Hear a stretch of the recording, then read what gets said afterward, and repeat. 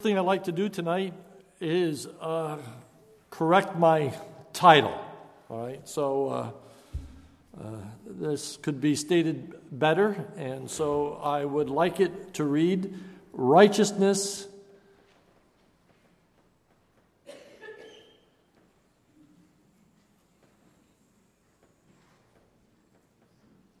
is not," strike the words "to be."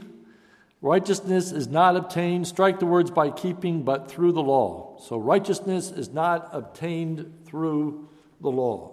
Last week, I talked about how is righteousness obtained, and I emphasized that righteousness is not obtained by man-made rules. We should not be adding to the Word of God or subtracting from the Word of God as a means of obtaining righteousness. But tonight, I want to look at the Word of God itself and our understanding of the do's and don'ts in the Scriptures as it relates to righteousness. Okay, so I'm using the law in terms of the moral law of God. And the moral law of God is not given to us as a means of obtaining righteousness. That's my theme tonight. The moral law of God is not given to us as a means of obtaining righteousness. Theme: the law never served as a means of obtaining righteousness. That was never the purpose of God's law. It did not change from Old Testament to New Testament. It is not that the Old Testament people are saved by the law and the New Testament people are saved by grace. People have been saved by grace all the time. Okay, in Romans, it continually quotes the psalmist David.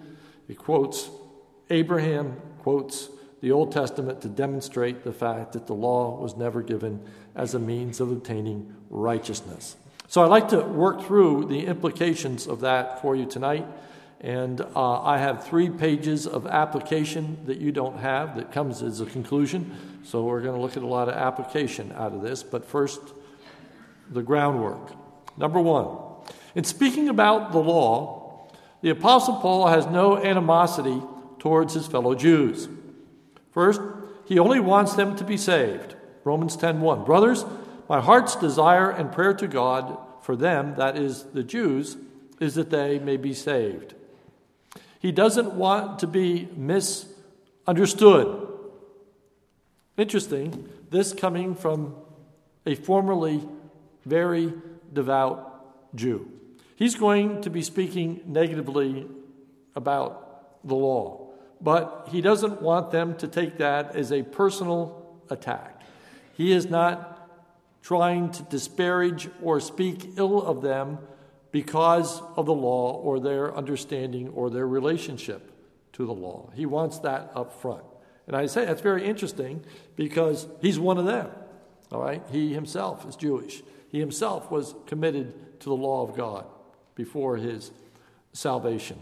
And so that teaches us how sensitive that we have to be in our religious teachings, because so many times people take what we say very personally.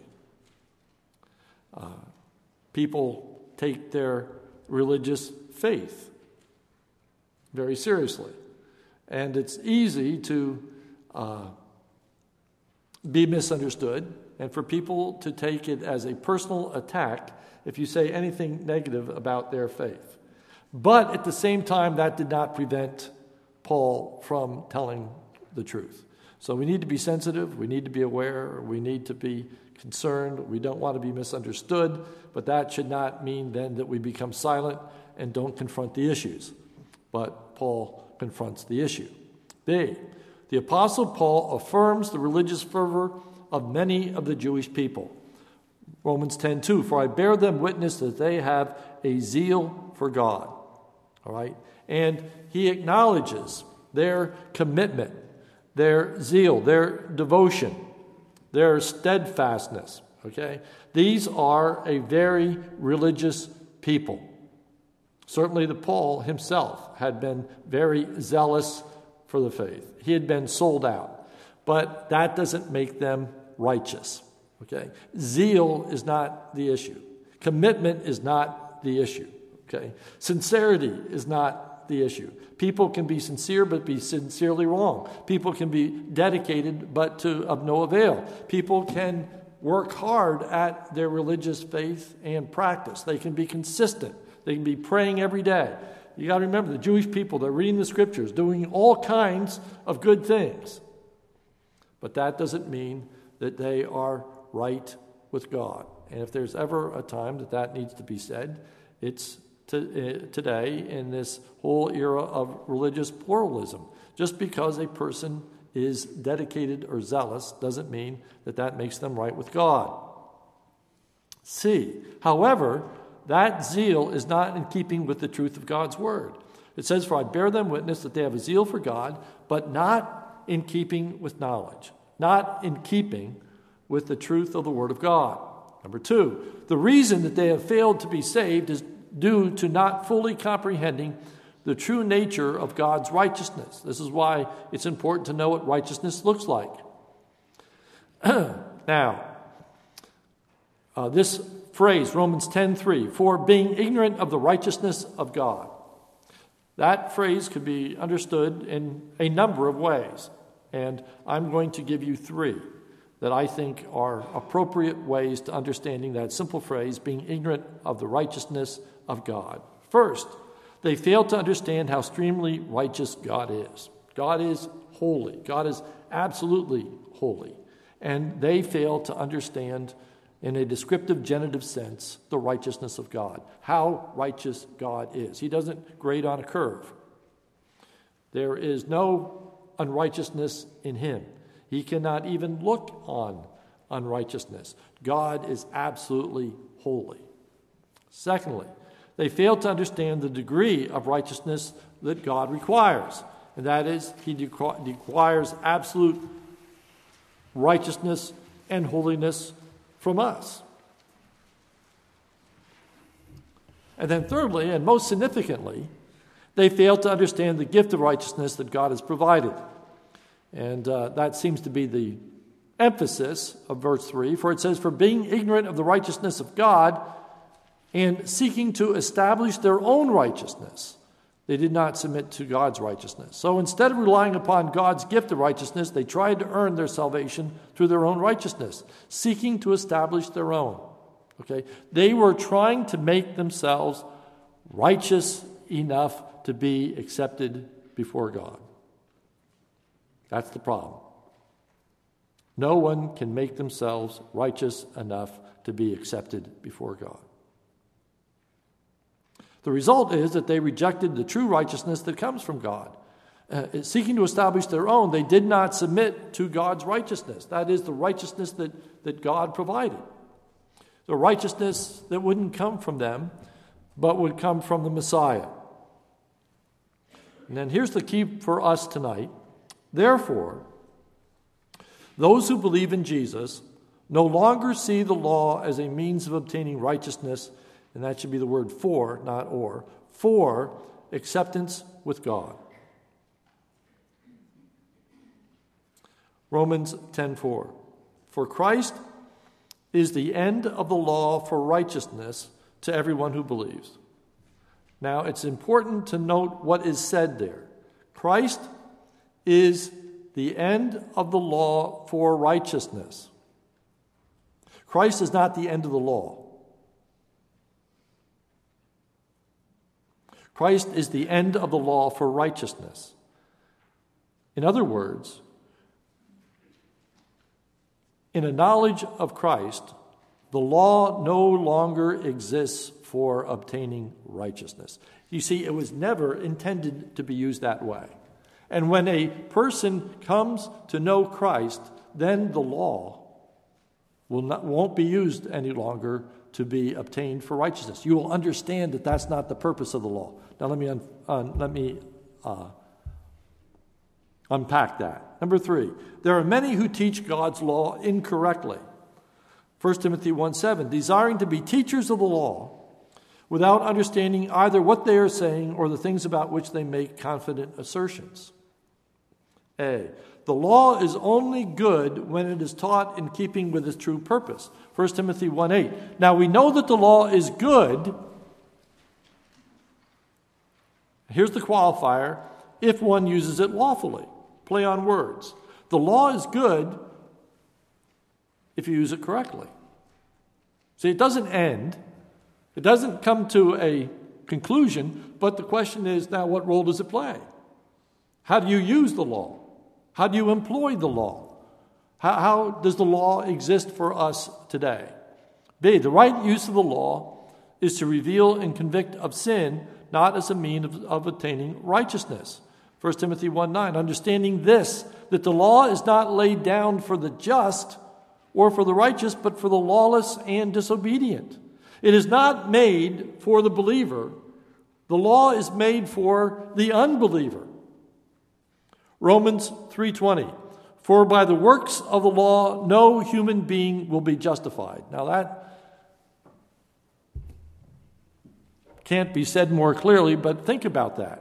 For by the works of the law no human being will be justified.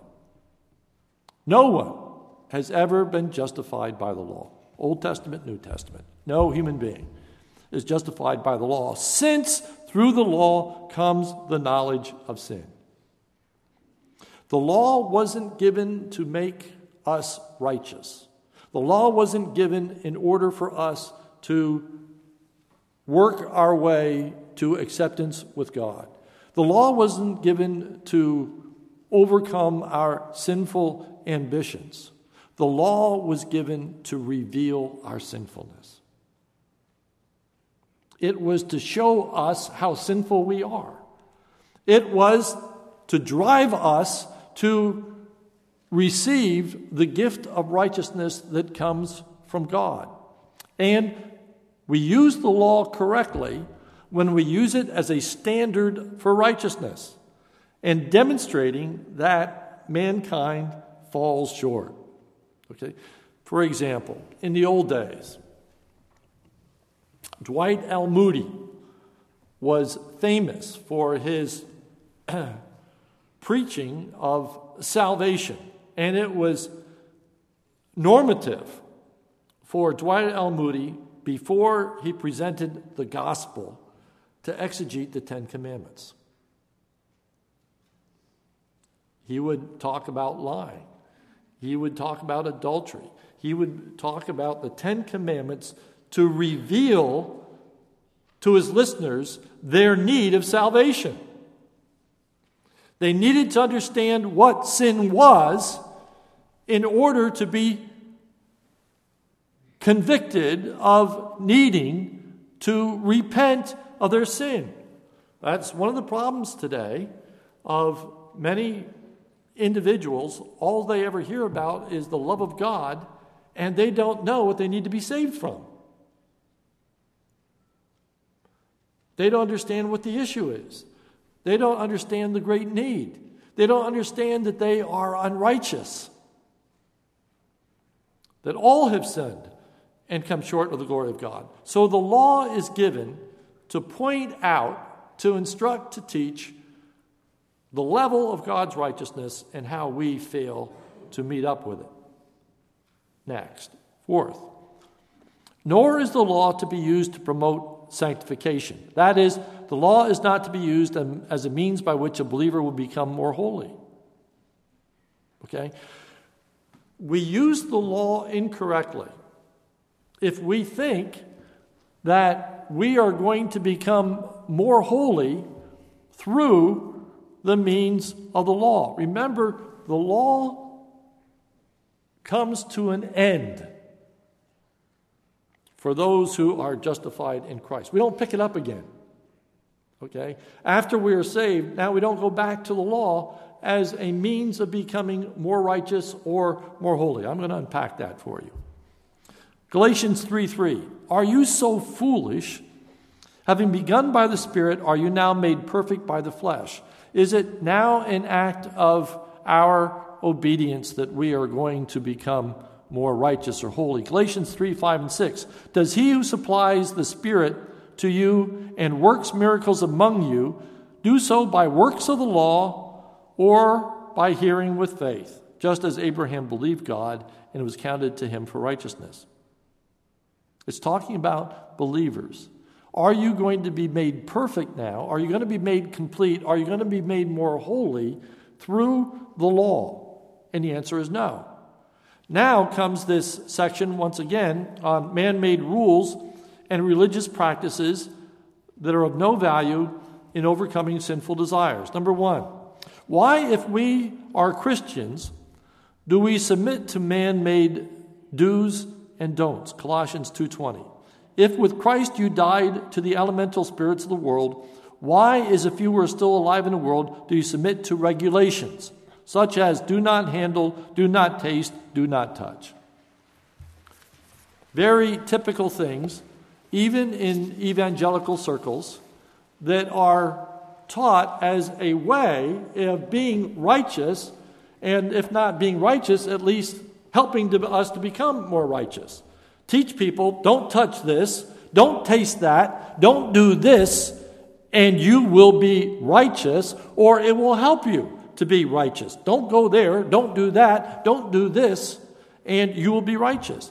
B, these rules seem to be helpful at face value. Colossians 2:23. These have indeed an appearance of wisdom. Okay? It seems like the right thing to do in promoting self-made religion and asceticism and severity to the body. Those things seem right. Okay? It promotes a man-made religion, asceticism, that is separating yourself, putting yourself apart. That seems like a good way to obtain righteousness. Don't touch, don't take, be different. Put yourself apart, asceticism. Or severity to the body. Okay? Sometimes, middle of a period, beat your body. Okay? Bring it into subjection. Don't do this, don't do that. Give up for things for Advent, for Lent, and all kinds of ways of being severe to your body, or don't eat that, or don't eat this. But notice this next statement, because it's quite striking. But they are of no value in stopping the indulgence of the flesh.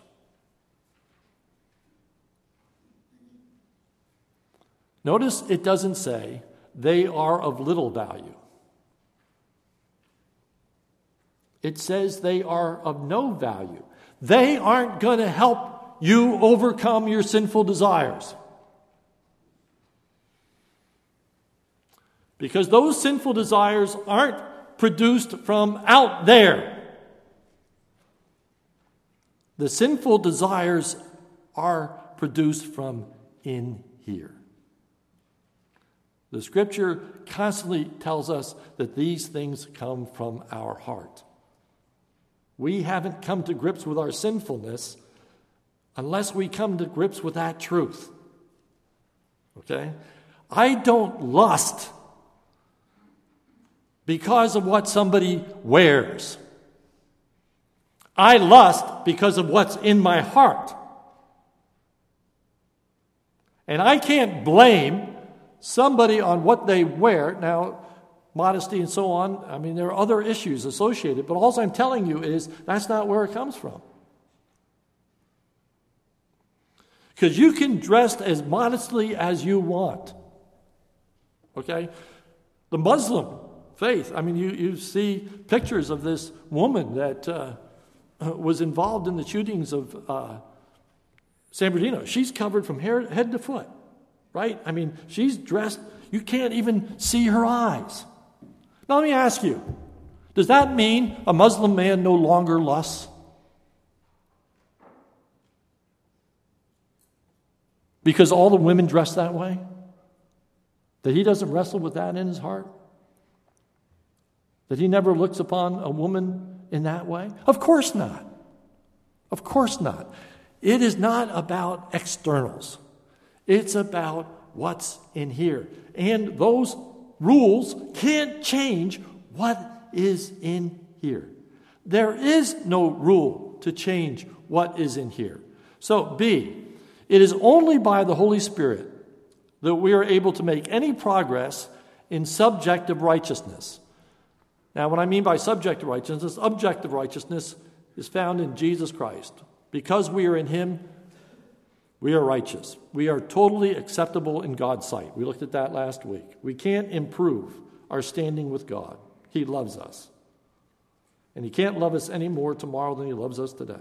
He loves us in Jesus Christ. We are accepted in the beloved, it tells us in the book of Ephesians. Okay?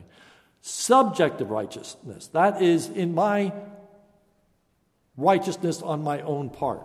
Okay? My telling the truth, my speaking the truth in love, my not lusting, and all those other things. That subjective righteousness. Where does that come from? Galatians 5:22 and 23. But the fruit of the Spirit is love, joy, peace, patience, kindness, goodness, faithfulness. Where do those things come from? The Scripture says it's the fruit of the Spirit. Gentleness, self-control. Now this next statement. Against such things there is no law. There is no law that can produce kindness, love, joy, peace, faithfulness, goodness, gentleness, self-control. There's no rule that can produce that. You can say you must be kind, but that can't produce kindness. You can say that you must be loving, but that can't produce love. You can say you must be joyous, but that can't produce joy. Okay? It's like when you have a child, okay, and they bonk somebody over the head. And you say to them, go tell them you're sorry, right? Hasn't anybody gone through that? Okay, you bonk them on the head, and then the little child cries, and you say to them, go tell them you're sorry. You can make them go and say they're sorry. You can't produce sorrow in their heart. You can teach them that they should be sorrowful, but going and saying to this child, I'm sorry, doesn't mean that they're sorry. You know the difference. You understand what I'm saying? You can instruct them, teach them, force them outwardly to profess sorrow, but you can't reach into their heart and make them truly sorrowful for having hit this other kid over the head. There's no law that can produce the change that we desire. That is only accomplished through the Holy Spirit. So we need to rely on the Holy Spirit in order for subjective righteousness to take place. So here are my 3 pages of application. First, the law can and does reveal our sinfulness. That's the right use of the law. It is the standard of righteousness. It is the standard of goodness. It depicts for us how we should live. That's the right use of the law. But it does not empower us to overcome our sinfulness. It is God through his Holy Spirit that empowers us to overcome our sinfulness. The law is used correctly when we use it to define righteousness, to set a standard for righteousness, and to reveal our shortcomings in obtaining righteousness. That's its purpose. So when we read the law of God, it should always produce a contriteness within us. We should never feel that we have arrived.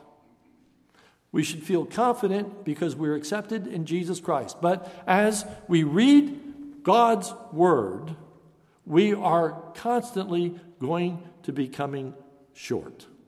That's why we confess our sins. That's why we ask God to forgive us. That's why we ask God for help and strength. So here are the applications. We should not feel confident that our children are going to walk in the truth simply because they hear or are instructed in the truth. Let me say that again. We should not feel confident that our children are going to walk in the truth simply because they hear or are instructed in the truth. Proverbs 22 verse 6 says, "Train up a child in the way that he should go. Even when he is old, he will not depart from it." I think many people substitute for the word train, instruct. This word doesn't mean instruct. It's a very rare word in the Old Testament. You think about it. Think about the word training. Think about an athlete that trains. There's far much more involved in training than instruction. Is there instruction? Yes. A coach tells you, to how to play the game. If you're a basketball player, you'll learn how to dribble. You learn the rules of the game. You learn position. You learn how to box out. You learn a whole lot of stuff. There's loads of instruction, but it's not just instruction. There's also discipline. There's also correction. There's also endurance. You start running. You getting involved in minute drills and all kinds of things. There's a host of things that are associated with training. And I would submit to you also motivation. So it involves prayer. It involves a whole lot of things. If that truth drives them to Christ and the Holy Spirit, well and good.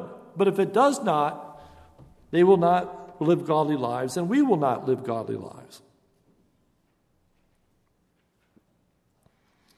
We must pray for our children, and we must pray for ourselves if we are going to live a holy life.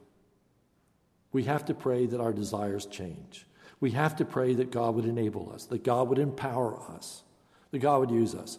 And I would say to you that, that's an easy thing to give mental assent to. Yes, I believe that. Of course, that's true. That's a given, all right?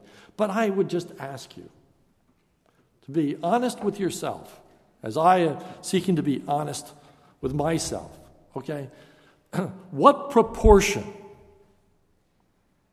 of our time, what proportion of our effort is given to prayer as opposed to instruction? How much do we emphasize instruction? How much do we emphasize prayer? How much time do we spend teaching our children? And how much time do we spend praying for our children? The instruction alone isn't going to do it. The instruction alone isn't going to do it. The Word of God alone isn't going to do it. You think about Embark, and I'm all for Embark, believe me. Having children memorize the Word of God, it's great. But let me say this. If the only reason a child memorizes the Scripture is in order to earn their way to Victory Valley, it's going to be of little use. I'm not against earning your way to Victory Valley. All I'm saying is there is a difference between memorizing Scripture to go to Victory Valley and what the psalmist said when he said, "Thy word have I hid in my heart that I might not sin against thee." The motivation is different. The desire is different. The spiritual input of that is different. Reading the Bible through in a year. I'm big on reading the Bible through in a year. I'm still going to be preaching this January of reading the Bible through in a year. But if you think that you are righteous because you read the Bible through in a year, it's a problem. If you think that that's making you more acceptable to God, it's a problem. And even if you think that, no, that's not what makes me righteous, but it's what's going to promote righteousness in me, yes, if it leads us to rely upon Christ, if it leads me to confess my sin, if it leads me to not quench or grieve the Holy Spirit, then yes.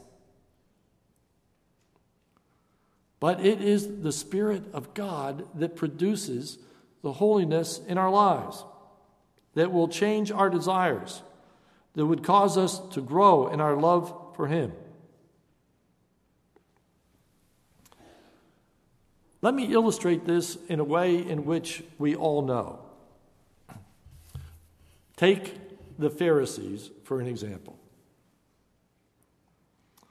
We know how Jesus repeatedly finds fault with the Pharisees. He finds fault with their understanding. He finds fault with their heart. Understand that the Pharisees knew the law of God inside and out. Understand that most of the very religious Pharisees memorized the Pentateuch. They memorized the Word of God. And they were still unacceptable with God. They thought that because they knew the Word so well, and because they had it memorized, that they must be righteous. But they failed to submit to the righteousness which comes from God. That's the danger. That's the danger. That's where the evil one gets the upper hand. We are not to grieve or quench the Spirit. When conviction comes, when that still small voice tells us that we should not do a certain thing, or we're prompted to do something, when we fail to do it, then we grieve, we quench the Holy Spirit. Holy Spirit is likened unto a fire, and our disobedience is like pouring water on the fire. It just causes us to be insensitive to doing what the Spirit of God would have us to do. We are to be a people who are totally devoted to Christ. Right? Shake your head, yes. We're to be a people who are to be totally devoted to Christ. That is a world of difference in having devotions. We are not devoted because we have devotions. You will look in vain in the Scriptures for having 15-minute devotions. Reading. Now all the devotional books just went on my mind. Bread of whatever. Okay. It's not about that. What you read in Deuteronomy is from your uprising to your down sitting. All day long. Okay. Total devotedness.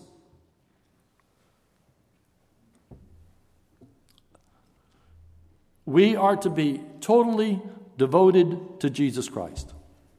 So let me talk to you a moment about religious fanaticism. Religious fanaticism. The willingness to die for what you believe. Now, think about that for a moment. Is that bad? Is that scary? Think about the Muslim who has been radicalized, okay? That's the verbiage that's being used today. Think about the Muslim who's been radicalized and who is willing to go into a building and blow himself up out of religious fervor.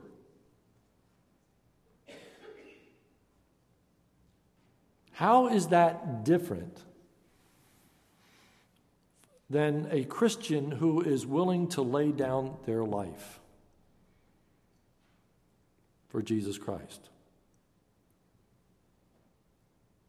The call to be willing to give yourself as a living sacrifice to Jesus Christ. How are those two ideas different? Or are they different? Should we as Christians be talking about wholehearted devotion? I submit to you, we should. We are to love God with all our heart, with all our soul, all our mind. The Scripture says, take up your cross and follow me. The Scripture calls us to be willing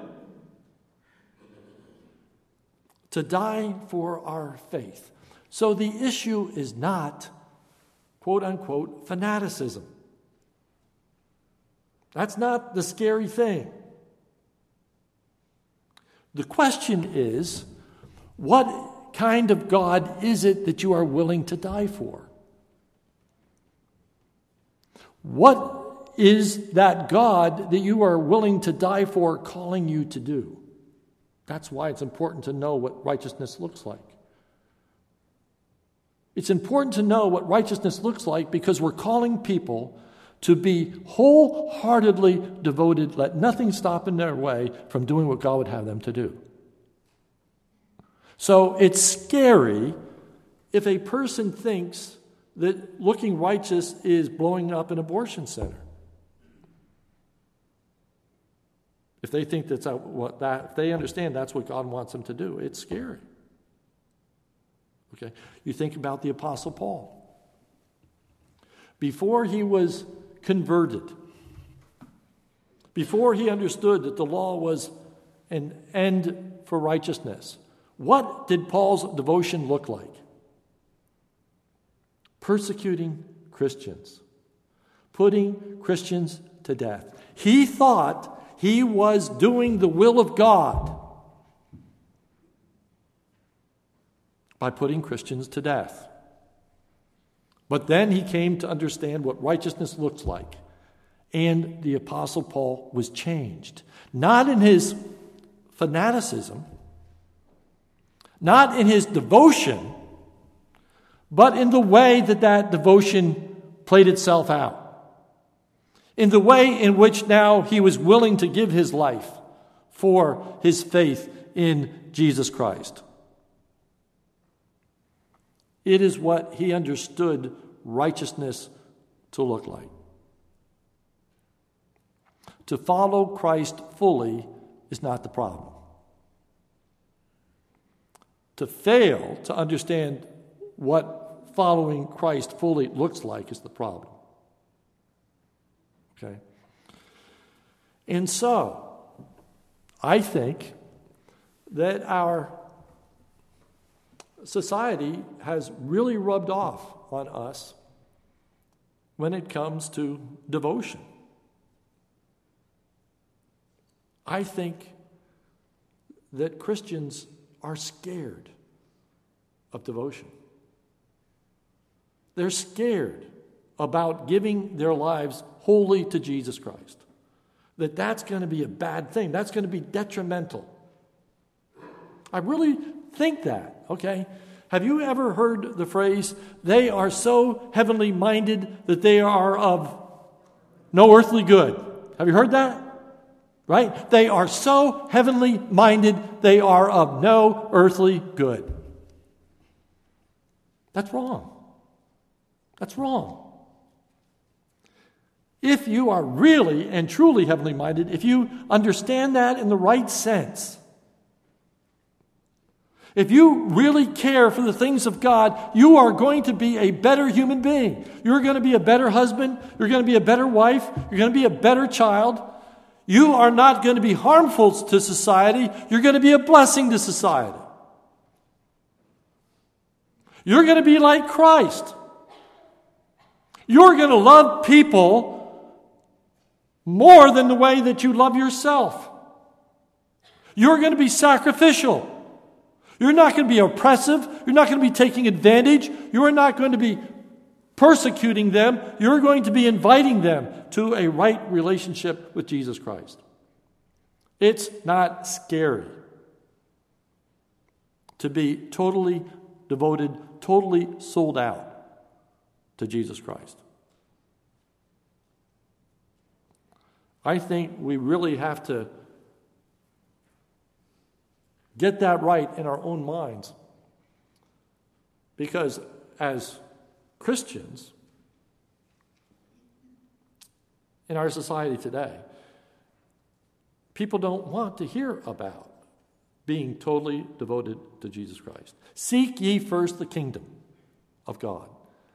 I really don't think that many Christians, their highest priority is promoting Christ's kingdom and bring him glory. I don't think that the first thing when people think about being righteous is that I need to pray more.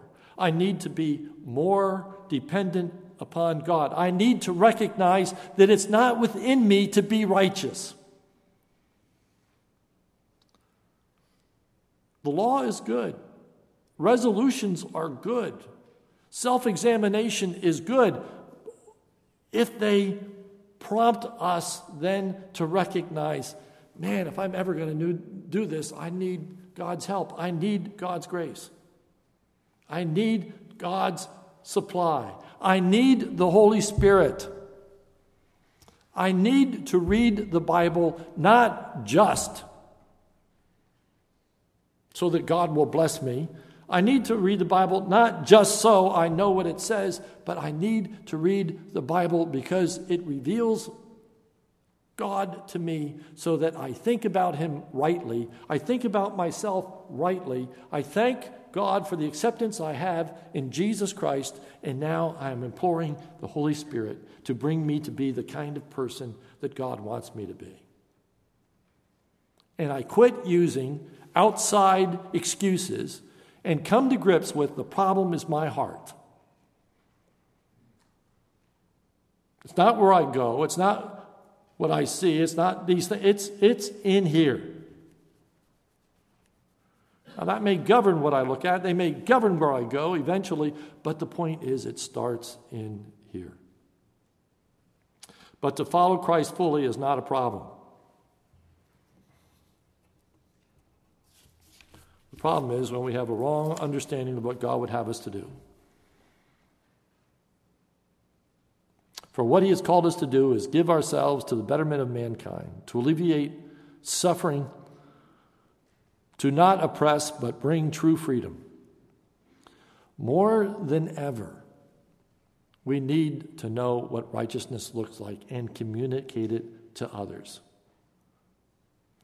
So when you stand around the proverbial water cooler, when you're talking to people at work, and there is a concern about religious fanaticism, help them understand that the problem isn't devotion. The problem is the understanding of what devotion looks like. What should I do as someone who is totally sold out to Jesus Christ? We need to communicate that. Our society is afraid of Christians, of devoted Christians. We need to understand that fear, and we need to alleviate that fear. We're not trying to legislate righteousness, for we understand that righteousness isn't obtained by the law. We understand that if a person is going to be righteous, they need to come to a saving knowledge of the Lord Jesus Christ. And I'm going over, and I'll make one more statement, then I'll quit. This is so important because righteousness doesn't come through the law. It comes through Jesus Christ. Christian counseling is all the vogue today. Whether a person is a believer or not, they are taught to follow Christian principles. They are taught to follow a Christian ethic on the way to live their life. The problem is that apart from a saving knowledge of Jesus Christ, we can't. We can't. And I know my brother, Pastor Clyde Bumgarner, is in full agreement with that statement and understands that difference between Christian counseling and biblical counseling.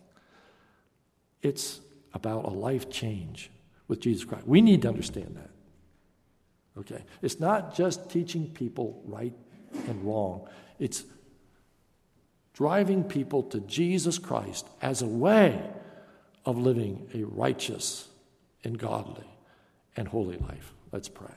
Our Father, help us. Help us to be able to make distinctions in the right use of the law. Help us to understand its value in showing us our sinfulness, but in its inability to empower us to live a godly life. It is only the Holy Spirit that can enable us, empower us to bring about those changes in our lives. So, Lord, as we recognize these areas of sinfulness in our lives, as we meditate upon your word and your law, oh Lord, help us to be driven to you. Help us to overcome the sinful impulses of our heart. Oh Lord, change our hearts. Help us to hunger and thirst after righteousness. May we be fanatical. May we put the kingdom of God first in our lives. May we be devoted to you. May we not just have devotions, but Lord, may we love you with all of our heart and soul and mind. And may we understand, if we do, we are going to be the most profitable people for our society. We're going to be the best husband. We're going to be the best wife. We're going to be the best parent. We're going to be the best child. There is nothing to fear in being devoted to you. For it's in Jesus' name we pray. Amen. Thank you. And you are dismissed.